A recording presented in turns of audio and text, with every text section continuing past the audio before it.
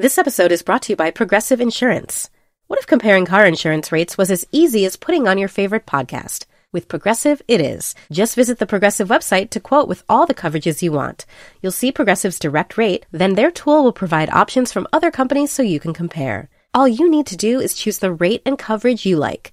Quote today at Progressive.com to join the over 28 million drivers who trust Progressive. Progressive Casualty Insurance Company and Affiliates. Comparison rates not available in all states or situations. Prices vary based on how you buy.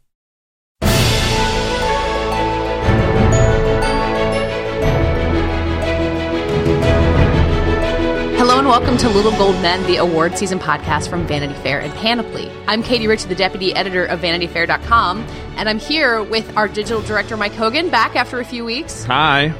It's good to have you back. Thank you. Our film critic, Richard Lawson. Hello. I'm never leaving.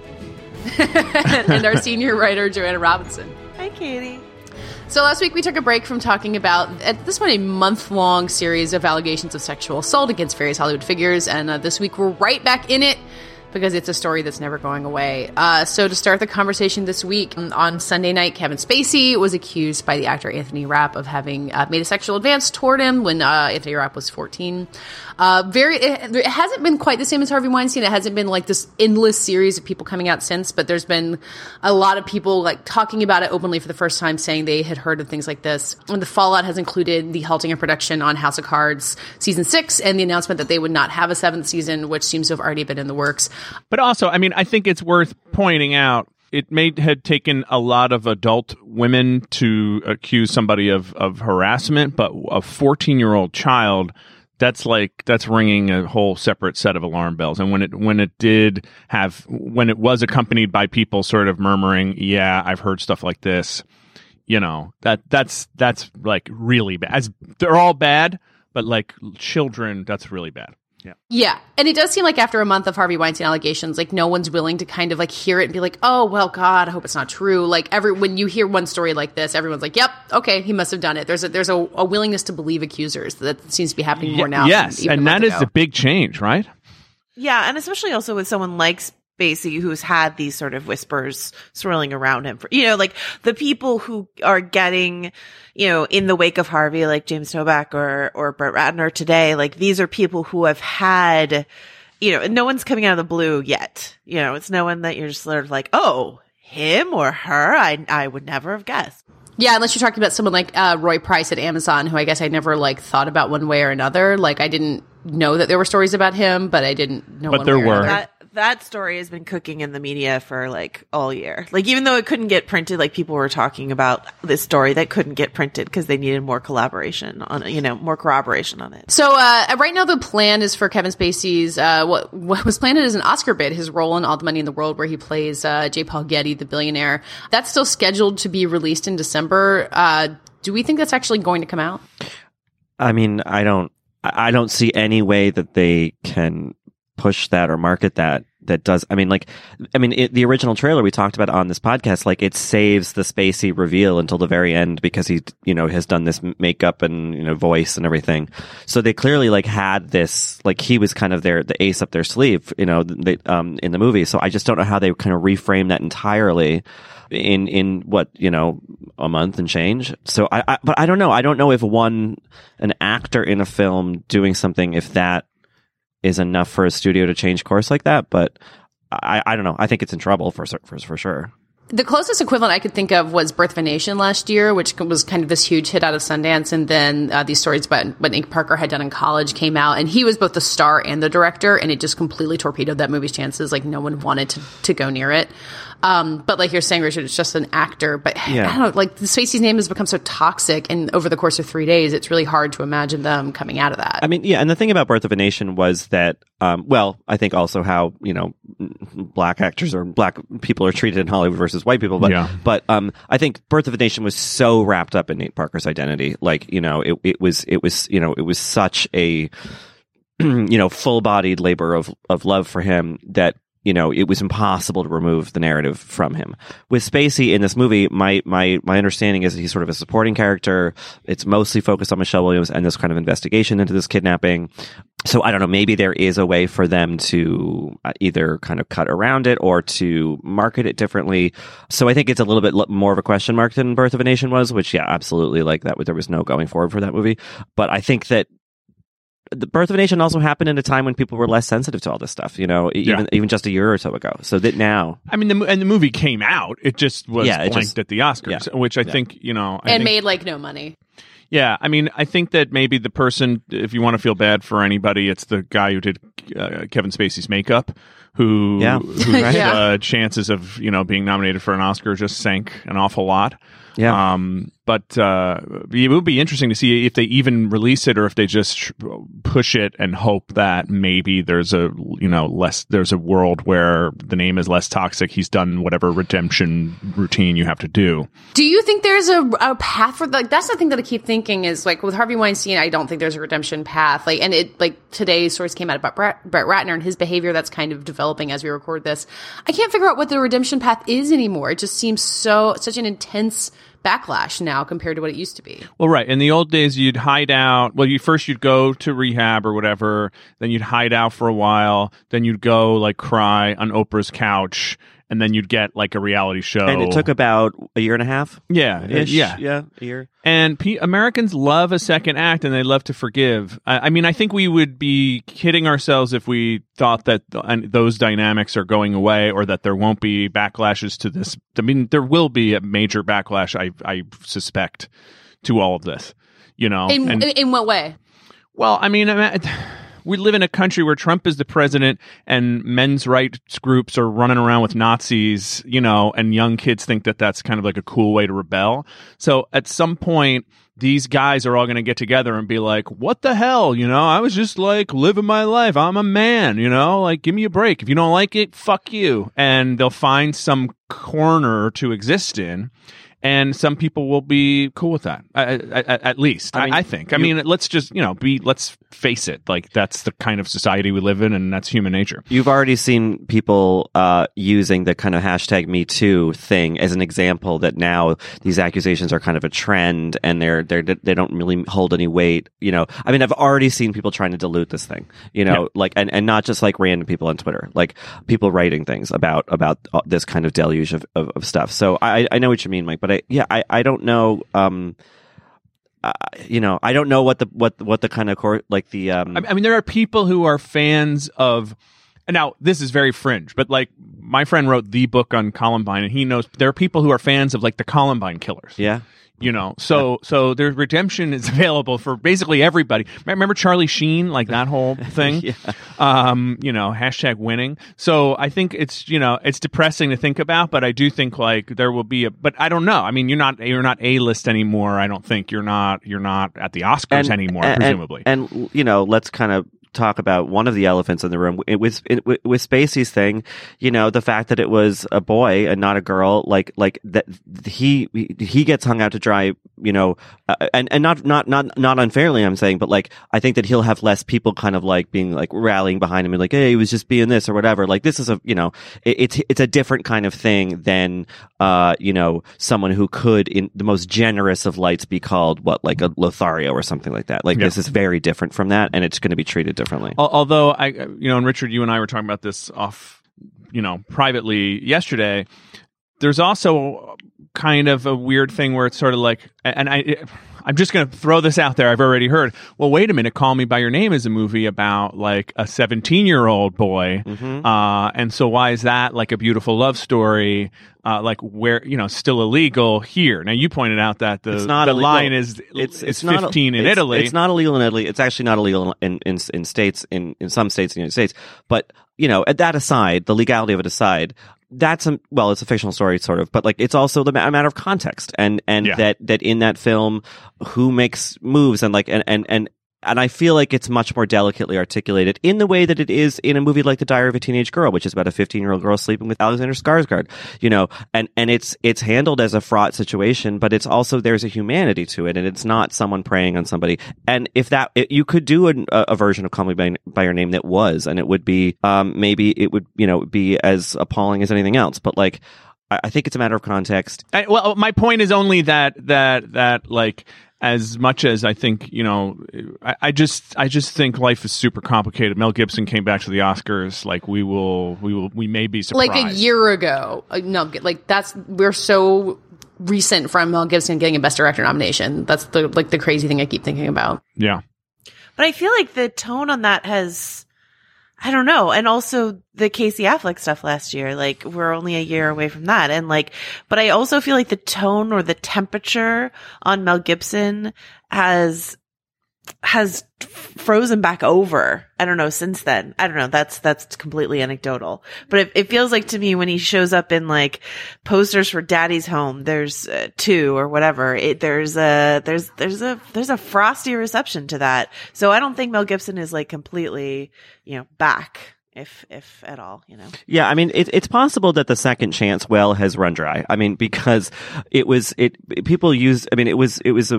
pretty easy to kind of tap into that narrative. And I feel like now maybe something that the volume of these accusations coming out, people are just like, you know what? No, like forget all of you. Like we're not in that business anymore. I mean, we'll see. Hollywood is remarkably poor to learn lessons like this, or their memory is short. But I don't know. I agree with you, Joanna, that something does feel different now. Just mark my words. One of these guys is going to come back as a Fox News host. I think what a threat. I think that's the new road to redemption. Right. There's no more Oprah's couch. You just flip over, become conservative, and everybody's like so happy to have a crappy celebrity be a conservative that you become like a hero. Breitbart Hollywood editor Mel Gibson. Yeah, exactly. The thing that I can't account for, and I'm not sure that anyone can, is we talk about how we feel like the tone has shifted and the conversation has shifted, but we know that there's all of these guys that Mike always references, like the old guys in Bel Air who maybe think that like this is all overblown and this is just how the business has always been. And I can't figure out how many of them are still powerful in the Academy, or how many of them literally are there. And if we're going to like feel this huge wave of movement and then come along to the Oscars and be surprised by how little of this has been paid attention to, because there's still a large contingent of old white men in power who kind of think that things should stay the same. I mean, watching I, Tonya last night, I thought this movie should be celebrated like crazy at the Oscars for so many reasons, because it's a woman's, perspective, at least through the eyes of, Margot Robbie as Tonya Harding, who's also an executive producer.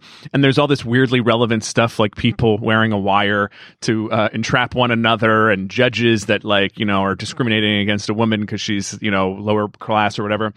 But yeah, I'm worried that the old line Oscar people might just be sitting there going, "What the hell is this?" and more interested in some of these, Whereas I saw Blade Runner and it's a good film, but in that movie, in light of right now, it's just another like dude movie where women are props and there's all these kind of problematic people popping up throughout the film, and I don't know. I mean, I hope there's real change, but I just wonder.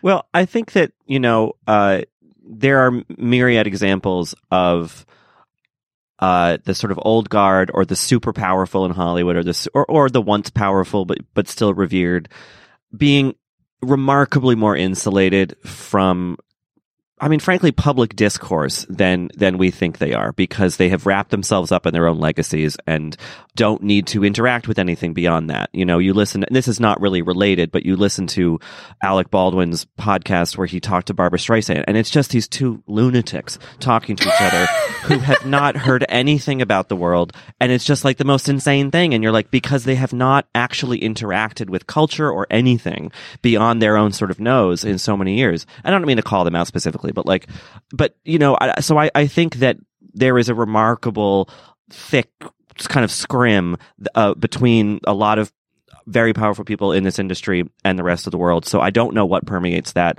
Hopefully at least some of this will, because it's been so much. Just sheer volume might kind of do the trick. But yeah, I don't see a huge shift in the way that Hollywood interacts with this stuff right now, immediately. Maybe long term, once some people get older and, fade away. But in the immediate run, I don't know how much it actually comes to bear on this particular year. I do think at the very least, Harvey Weinstein being kicked out of the Academy permeates. Like, there's no way that you can be an Academy member of any age or any location and have missed that. And, like, you know, the Weinstein Company doesn't have a contender in this year's race. Even Wind River, which was kind of their one dark horse hope, has found someone else's name to put on it. So maybe they'll just, like, write it off as Harvey being the one bad guy and go about their business. I mean, I can also see it, like Mike was saying, as, like, an excuse for the, you know, homophobes who are left in the Academy to find not to vote for Call Me By Your Name, which I'm sure is something that they're thinking of at Sony Pictures Classics. Yeah. I'm worried about getting my hopes up too much, I guess. Yeah. I mean, I think also the thing about Weinstein, we talked about it when, you know, in our initial podcast about that story, is that there is the danger, like you said, that he will just be sort of, you know, that he would have been singled out as just the one bad guy because everyone hated him anyway, yes. you know, and so it's just like, well, they can pile it all on him. Now, just a couple weeks later, I don't know if that's possible. I think that Weinstein will still largely be the sort of, you know, scapegoat or something, you know, of this a bigger story, but yeah, I feel like it's amazing that just in a couple of weeks that sort of story has changed. But as stuff comes out about people like Dustin Hoffman, what I suspect you're going to find is as ridiculous as it sounded when Harvey said, "Hey, I was a child of the 60s and 70s." You're going to hear a lot of people going, "Hey, come on. It was like, this is how people were in those days. These weren't the rules," because somebody like him is just, you know, celebrated. And I think it's, you know, I think that women have never felt that this stuff was okay. You know, men have never, maybe in those days didn't really bother to ask whether women thought it was okay or thought that it was too bad if they didn't like it or whatever. That's clearly like a major change in our culture. But I don't know that Hollywood or anyone's going to have the appetite to be like, all right, basically 30% of the dudes in this town that we all worship are assholes and are kicked out of the club. Like, that doesn't seem likely. What's been interesting, and maybe I'm just definitely I'm in my own echo chamber of Twitter, but like all these attempts at justification have been just falling very on, you know, like with a clang, right? So, you know, Spacey's statement, just widely ripped to shreds, obviously. Alec Baldwin's interview with LA Times where he was talking about James Toback and sort of like trying to, not to like double down on Alec Baldwin, but that interview was hugely tone deaf and indicative of what both Richard and Mike are saying. Like Richard saying that Baldwin exists in this bubble where he's like, well, to me, James Toback is this. So, you know, and then also, even though Alec Baldwin is quite, you know, ostensibly liberal, what Mike is saying about this whole like, well, you know, he's a guy, he used to go up and talk to women and say weird things. I knew that about him. That's fine. You know, like that attitude. None of it is flying in my echo chamber. I don't know about the larger conversation, but like all of these sort of attempts, I just feel like are immediately being shut down. It really does feel like a time, you know, when the Ratner news came out today, someone, you know, a friend of the pod that Katie and I both know was like, or no, maybe it was Katie. It was like, it's Brett Ratner Day. And it feels like it's this day, you know, it's like, it's the day of that we finally, you know, I'm looking forward to Woody Allen Day. Like, you know, I'm just like, yeah, the day of reckoning has come for these people. Whether that means they are permanently tossed out of Hollywood on their ear, and as you say, Mike, 30% of the workforce, if not more, is just gone. I don't know, but man, that would be amazing. It'd be great. Yeah, and by the way, I don't want to get too paranoid. I just, with Trump in the White House and you know, looking at how the alt-right operates and everything, I think we're in an early stage where you know, the sort of progressive folks and sort of common sense folks are having their say. I imagine that, you know, this will all get much more complicated over the next 2 years. But I think as depressing as I find the news, it is really, really good that people are getting listened to, that stuff is coming out, that people aren't just laughing off these awful things that have been laughed off for too long, you know, or whatever, or swept under the rug. Alec Baldwin said one thing that was right, which he was talking about James Toback and saying, like, because we couldn't get Trump, like he did all these terrible things, we couldn't get him. Everyone wants to like go after these other people. And he was saying that it's a bad thing. I think that's exactly what's happening and is, you know, having a really positive impact. So, yeah, well, in a way, like if we're a culture that couldn't figure out a way to not elect someone who admitted that he gropes people in the most intimate, you know, way imaginable, then we do have work to do. And maybe we do have to go look at all the hypocrisy in Hollywood to say, why aren't people taking us seriously when we say this guy is a groper? Right. You know? Right. I mean, I think you need look no further than Fox News, speaking of them, than the way that they just leapt on the Weinstein story in complete ignorance of their own Roger Ailes, Bill O'Reilly, all these other accusations, people fired and settlements and all that stuff. People are amazingly able to compartmentalize this stuff. Yes. And so I wish that I had more optimism about a systemic change coming out of all this. Maybe it will if it keeps happening, but I think it's definitely a systemic change. I hope is that when people say something, they're going to get listened to. Yes, and right. and that's important. And people are going ahead and publishing stuff instead of just sitting back and going, who knows? It's his word against hers. Right. And that will probably end up in a conversation that's more complicated than the one we might expect at first, but at least it's the conversation, I guess. Yeah. And I think that like all of a sudden in a more legitimate way, you're seeing more mainstream outlets pay attention to Corey Feldman, who's been saying this for decades, and talking about pedophilia in particular, which is really horrifying. Or Rose McGowan. I mean, look what happened to her, and all of a sudden it's like, oh, she was right. Sorry for just trashing her and marginalizing her and treating her like a lunatic for the last 10 years. So hopefully that you're right that at least will change, and which is a huge, important, validating change, and also will lead to more. I would think, I mean, is the fact that Kevin Spacey came out and is like maybe the most famous, he came out at a point in life and he'd already had 2 Oscars. It's kind of a big deal in this context. Is there anything to do other than just like shake our heads and be frustrated that it happened this way? Does it mean anything in the larger sense of A-list actors coming out? Well, I can talk a little about that in terms of like, I had some viral tweets this weekend about that. I think that what people were mad about was not, look, now that he's come out and said it, we can just say it. Everyone knew that Kevin Spacey was gay for years. And it was beyond an open secret. He lived in, what they call the glass closet. And people wanted him to come out because in the same way they wanted certain other actors to come out who haven't yet, because at the time it was like, this would be good optics for us, right? This for the gay community, like this, look at this famous person you all love on this show. But to do it as a cover for a very serious, very criminal accusation, to kind of deflect by saying, by actually kind of inviting almost sympathy or declaring allegiance with the gay community as a means to deflection. That was just the height of cruelty and of self-indulgence and just sort of self-preservation that it was gross. And I think that Billy Eichner tweeted out something funny. He was like, Kevin Spacey found something no one has found before, the wrong time to come out. Like, it was just like, it was like, exactly. Right. It was just it was kind of a kick in the gut, and there is another, or, at least one other actor I can think of who has had accusations leveled publicly over the years, not too long ago, who is known to be gay as well. And I'm just like, well, if he does that too, like, I just hope that this did not set a precedent where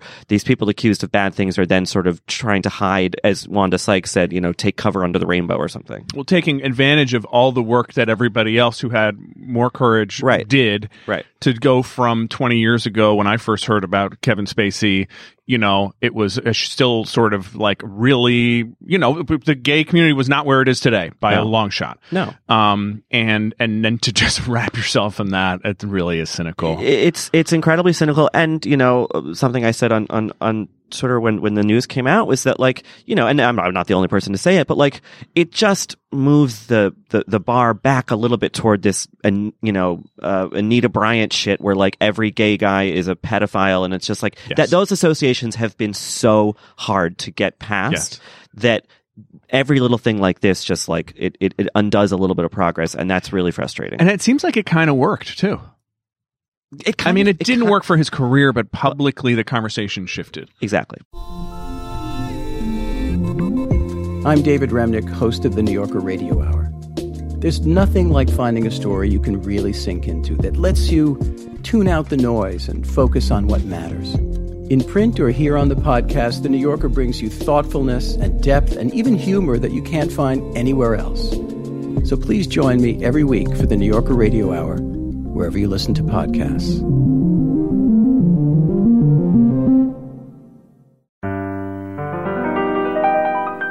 So kind of moving on to talking about the general tone of the world and how hard it is to read. I think we met at some point to talk about Suburbicon, which is the new film directed by George Clooney, which just whiffed so hard at the box office last weekend. It opened really wide. It opened on over 2,000 screens, which is kind of crazy, and made about $3 million.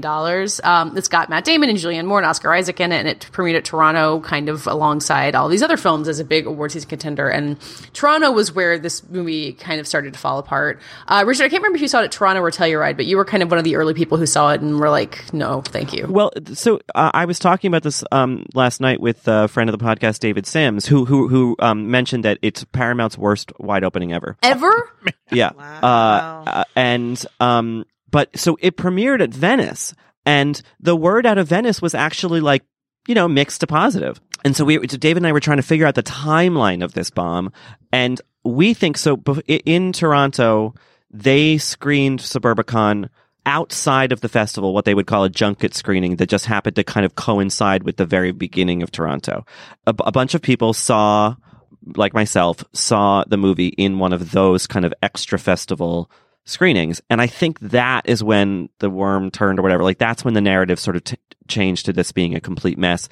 And in that sort of panic, Clooney and Paramount and company, they scheduled a sort of like powwow between Clooney and Grant Heslov, the co-writer and producer, with a kind of select group of critics to sort of sit down and talk through this movie that had suddenly become, and I think much to their surprise, deemed problematic. So I think it really was that like Wednesday of Toronto when the narrative for this movie just kind of plummeted. Man, who says critics don't matter anymore? Yeah, right. So, I mean, do you feel like, obviously, what has happened since then has kind of only put pressure more on white men in power? And George Clooney, I think, has always been, like, reliably on the right side of things. He supports good issues. He does charity. Like, he's had a lot of good things to say about Harvey Weinstein. But somehow, like, that just doesn't count for this movie, which is really interesting for a star as gigantic as Clooney.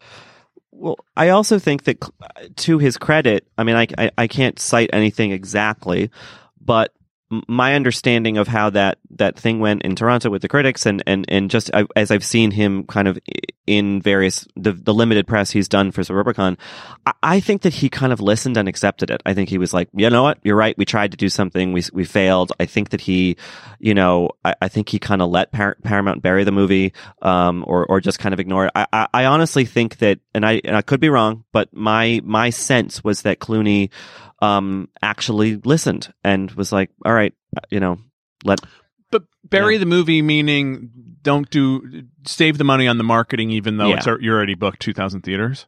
I mean, it seemed to me that that's what they did because the marketing kind of steeply dropped off. Yeah. I did receive a Suburbicon lunchbox though, so they're doing something. Right, because he had those he called like meetings to talk with critics and just say, "Hey, I want to discuss this," and that's really interesting. Yeah, which I feel like look, it's remarkably unrealistic that like that could happen with every studio and every movie that's problematic or whatever. But like that was a really like interesting approach to the issue, Yeah. And I don't know if it was just because they seemed to be so caught off guard by it, but whatever the reason,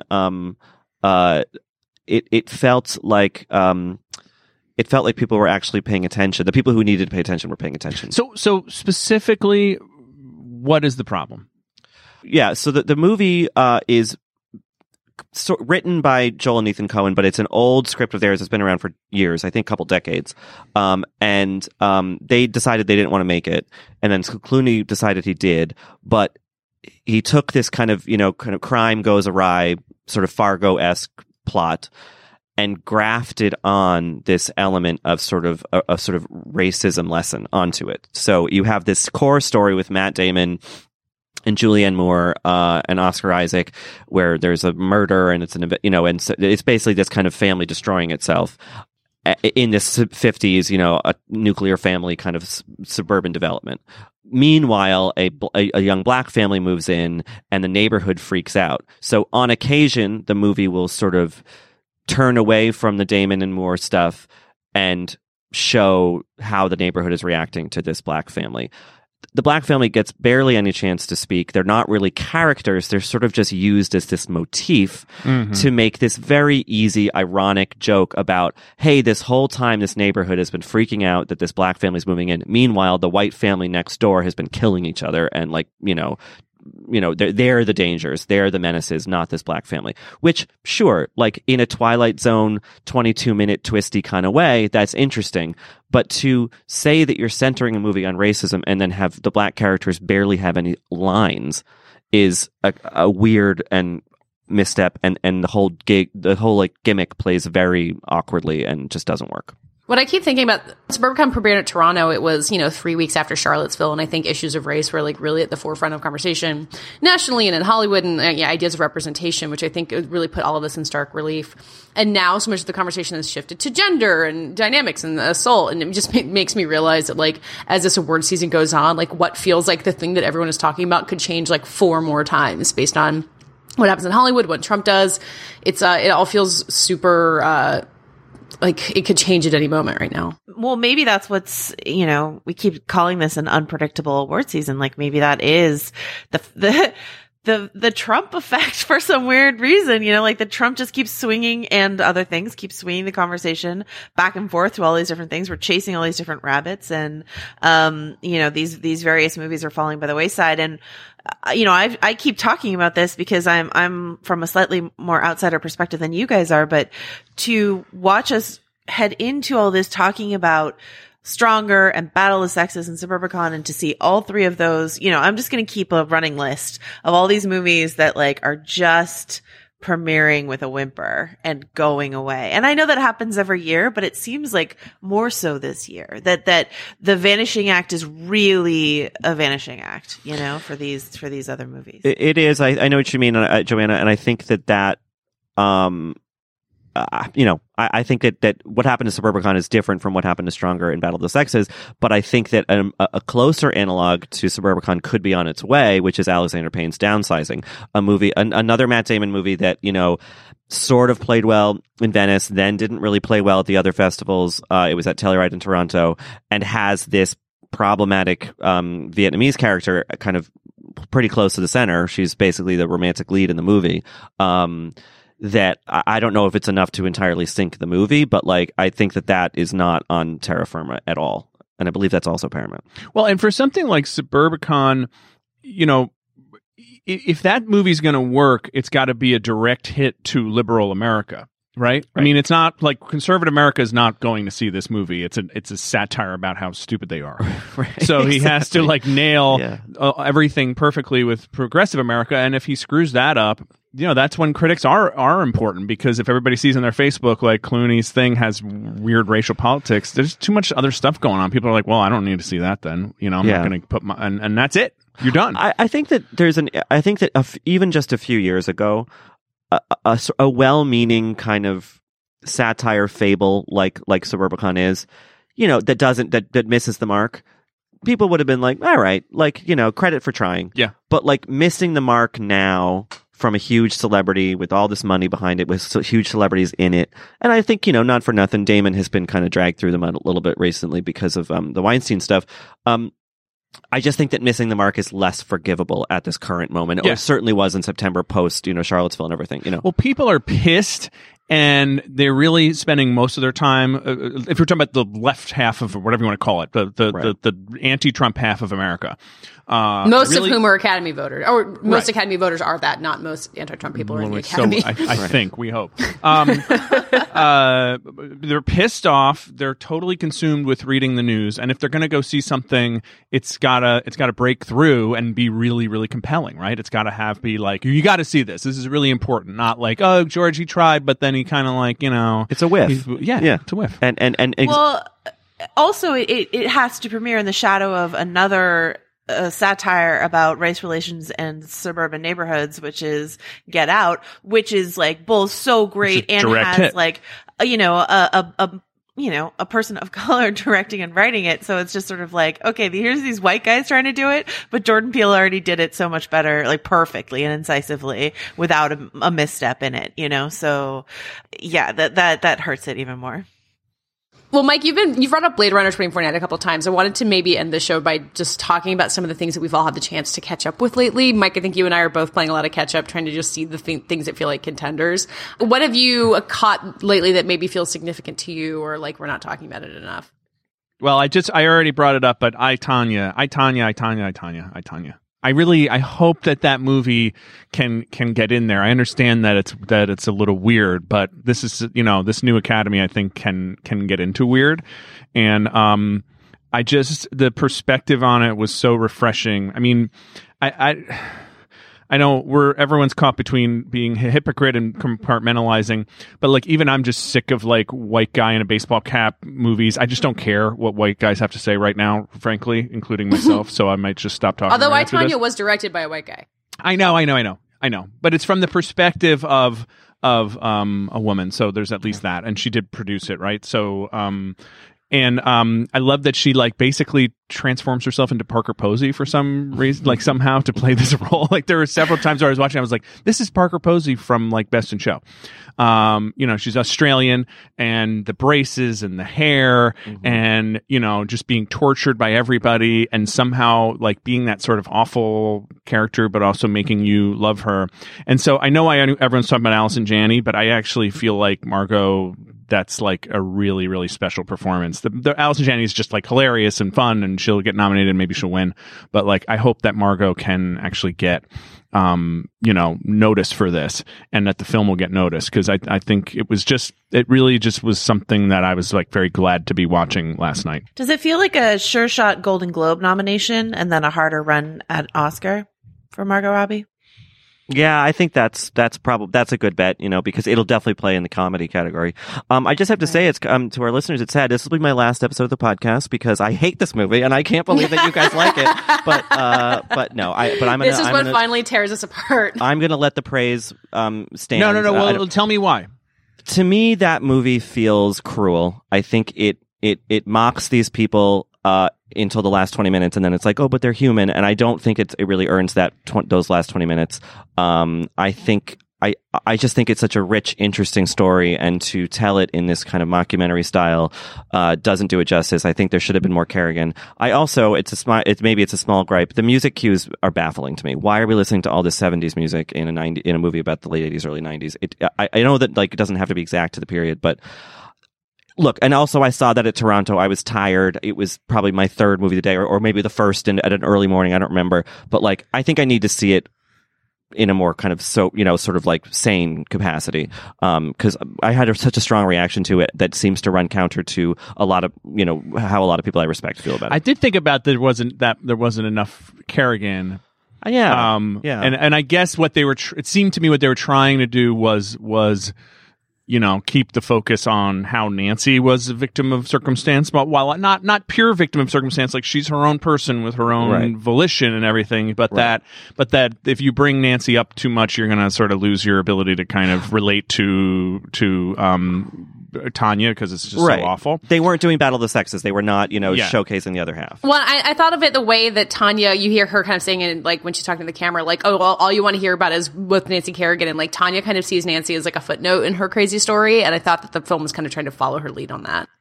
Yeah. I totally can see what you mean about the mockumentary aspect, but for me, that translated into a surprising way into a surprising amount of empathy.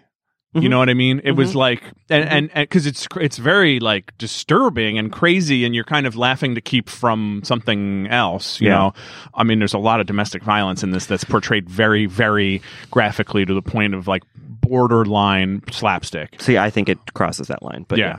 But I found it, but to me, it was disturbing the whole time. I wasn't like, oh, that's awesome. No, but it was just presented in just a way where you could actually sit through it, and endure it and experience it, and also see how she could survive it, because she's just what's she going to do? Like, this is her life. Yeah. But I think it's an interesting. It's certainly on that edge, which I thought made it an interesting movie. Sure, but. Yeah. No, I think I need to see it again because, I think that I also was expecting something much different. And if I'd gone in having heard a little bit more about it, like, sort of maybe I would have processed it better. I so know that feeling of like just wanting to see the thing that other people saw in a movie and then like dealing with it for 6 months of an award season. Yeah. what have you guys been able to catch up on, Katie or Joanna? I wanted to just talk about the Florida Project, which I finally got to see and got to see it on the big screen, which was very exciting. And as I tweeted, and somehow like a lot of people responded to this, so I guess the feeling is mutual, is that I don't normally like child actors at all. Like I would prefer they not be in movies or be CGI characters if need be, and certainly never get to go to the Oscars. Wait, so you're saying you want a regular movie, but the kid in it is just a computer thing? No, I think that like there's just like shouldn't be kids in movies. Like I think being a child actor is a terrible way to live. No, I ruins agree. your life. Yeah. You want like a Blade Runner 2049 hologram? Yes, exactly. Like an Elvis hologram instead of children. Played by Andy Serkis. Yeah, exactly. Yeah, Andy Serkis, he'd be great. It doesn't have to be. I did some child acting. It doesn't have to be that horrible. That's true. Depends. Never did a movie. You did not go the Lindsay Lohan route, Mike. We're very proud of you. Yeah. But I did not hate the kids in the Florida Project at all. And I think it's such a testament to this movie and why this movie is such a thrill to watch, is that the kids feel authentic and like themselves and like kind of like not great. They're kind of bad kids. They do like little ruffian things, but it's such a empathetic and thoughtful movie, and it's from Sean Baker, who directed Tangerine, which, if you've seen that movie, it's not a surprise that it works that way. But I was really smitten with this movie, and I'm like dreading the little star Brooklyn Prince being like trotted out on red carpets because she's going to be tired and want to just take a nap. But I'm excited for her and for this movie. I also saw this movie on the big screen this past week, and the performances from the kids are astonishingly natural, like amazing, and like, but Sean Baker, that's what he captured also in Tangerine, not from children, but like he's really good at that. And I actually think it's a testament to Willem Dafoe that like he's able in that movie to match these non-professional actors. You know what I mean? Like that he doesn't stick out as like the polished actor, even though he's great in it, because his style is very naturalistic as well. Anyway, I liked it a lot. I wasn't as blown away by it as some people were. I am impressed by what Sean Baker can do, and I love Tangerine, but I don't know how long this movie will stick with me. And I also am not. I'm back in the Katie camp. I don't want to see Brooklyn trotted out on the red carpet. I just don't like that part of award season at all. It's like the mascot of the movie, and they're so cute, and I'm just like, I don't like it. We're all waiting for the Stranger Things kids to have like their terrible downfall. It's the kind of thing where I remember when I saw Super 8. And with the exception of Elle Fanning, I didn't know who any of those other kids were, and I thought they were great in it. And I was like, they're so good in it. I hope they never do another movie. It's it's that kind of thing. And I feel the same way about the kids in the Florida Project, where they're just he just kind of plucked these kids out of obscurity, and they work so well in the movie. It doesn't feel exploitative.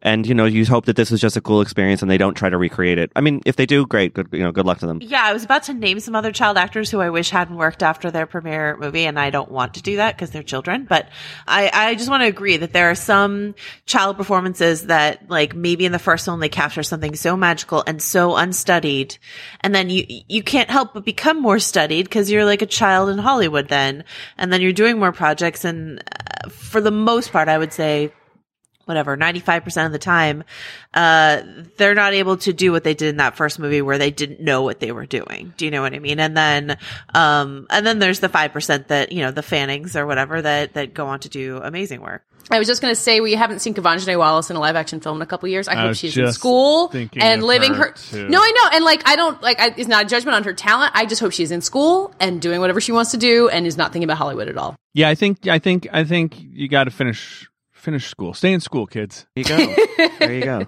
I mean, and the thing is, like, it does sometimes work. Sometimes there's a conversion.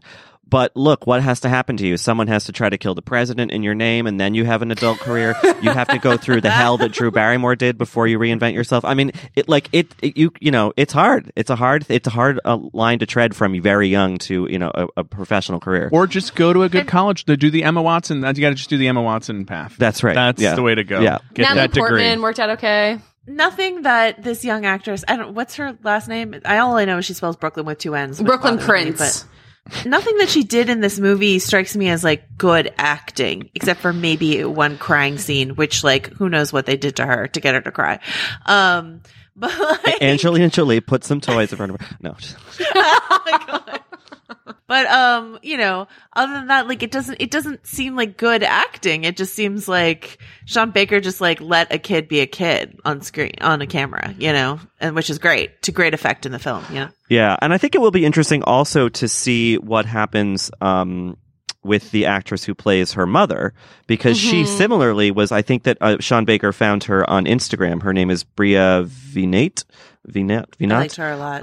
And she's really good in it, but you know, similarly, it's possible he just kind of created this environment, for her to be kind of work in, and then, I don't know if she can recreate it or not, but like presumably she's older and was more cognizant of what she was doing. So maybe, I don't know. But I think that that's an interesting line that he tends to tread in his films. I think that you could say the same thing about Tangerine, where it was quote unquote non-professional actors or non-actors, which is kind of a weird term, but you know, where they work so beautifully in that movie, and you wonder if they will work in something else. I mean, I know that both of those, the actresses in Tangerine are working and doing other things now, but, I don't know. I think that he has that very sort of organic found quality, and you wonder how much of that is synthetic, like how much is he creating that, and how much is he just capturing something and that you cannot capture again. Anything else that everyone wants to give a shout out to as we start I mean, Richard, your critics group votes in less than a month, so I don't know why you're not watching a screener right now. Oh, yeah, well, I'm about to.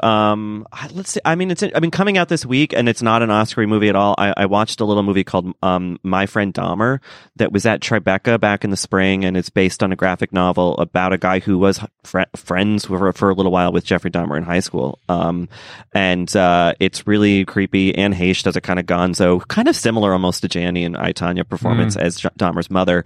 But an actor named Ross Lynch, who is kind of a Disney Channel kid, he did those what are those like beach party throwback ones that they're sort of like they were trying to recreate the magic of High School Musical and by doing like a Frankie and Annette kind of thing. Anyway, he was in those, so it's a complete reversal for him as this very damaged and troubled kid. But it's a good performance, and I don't know how many theaters it's going to be in or anything, but like maybe it'll get some Independent Spirit Awards or something. But it's an interesting dark movie that if you want to feel even darker than we all do already, check it out. Wow. Yeah. I saw Blade Runner, and I think we'll finally see that Roger Deakins Oscar. I mean, this is not a new thought or anything, but that's a very cool looking movie. It's gorgeous. There's it's not the greatest film ever made, but look wise, it's incredible. It takes the original look and just updates it in a really, really great way. Yeah. Yeah. And I think you're right, Mike. I think that movie maybe could have done a little bit better to sort of help shore up Deakins' chances, but I think that branch of the Academy is not going to ignore him or forget him. I did tweet when I left, has Denis Villeneuve ever laughed? And and somebody said they did see him laugh at a screening of 2001, and I said, well, was he laughing at the absurdity of the universe? And the person was like, yes, actually, that's what he was laughing at. Yeah, that guy is not known for his sense of humor, but it's working for him. Not a ton of humor in that one. That does it for this week's Little Gold Men. Thanks as always for listening. Please find us and rate us and review us on Apple Podcasts. We really appreciate you helping us find new listeners. You can find us all at vanityfair.com and on Twitter at Little Gold Men, where we love hearing from you. You can also find us on our own on Twitter. I'm at Katie Rich. Mike _Hogan. And Richard. Rylaws. And Joanna. All child actors should be CGI. Thank you for changing your handle in honor of my campaign. This episode was edited and produced by Jordan Bell, and thanks to Andy Bowers at Panoply. And this week's award for Best New Trump Impression goes to Richard Lawson. I had some viral tweets this weekend.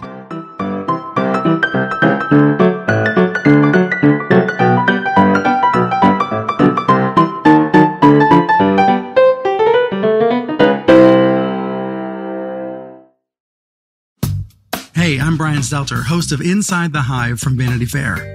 This week, with the help of Dan Adler and Olivia Nuzzi, we're going inside the media circus swirling around Donald Trump's criminal trial. People want coverage of Donald Trump. There are sort of shades of 2015, 2016. I found it to be a total break from the reaction to a lot of Trump coverage in the last 2 years. Join me, Brian Stelter, on Inside the Hive from Vanity Fair. Listen wherever you get podcasts.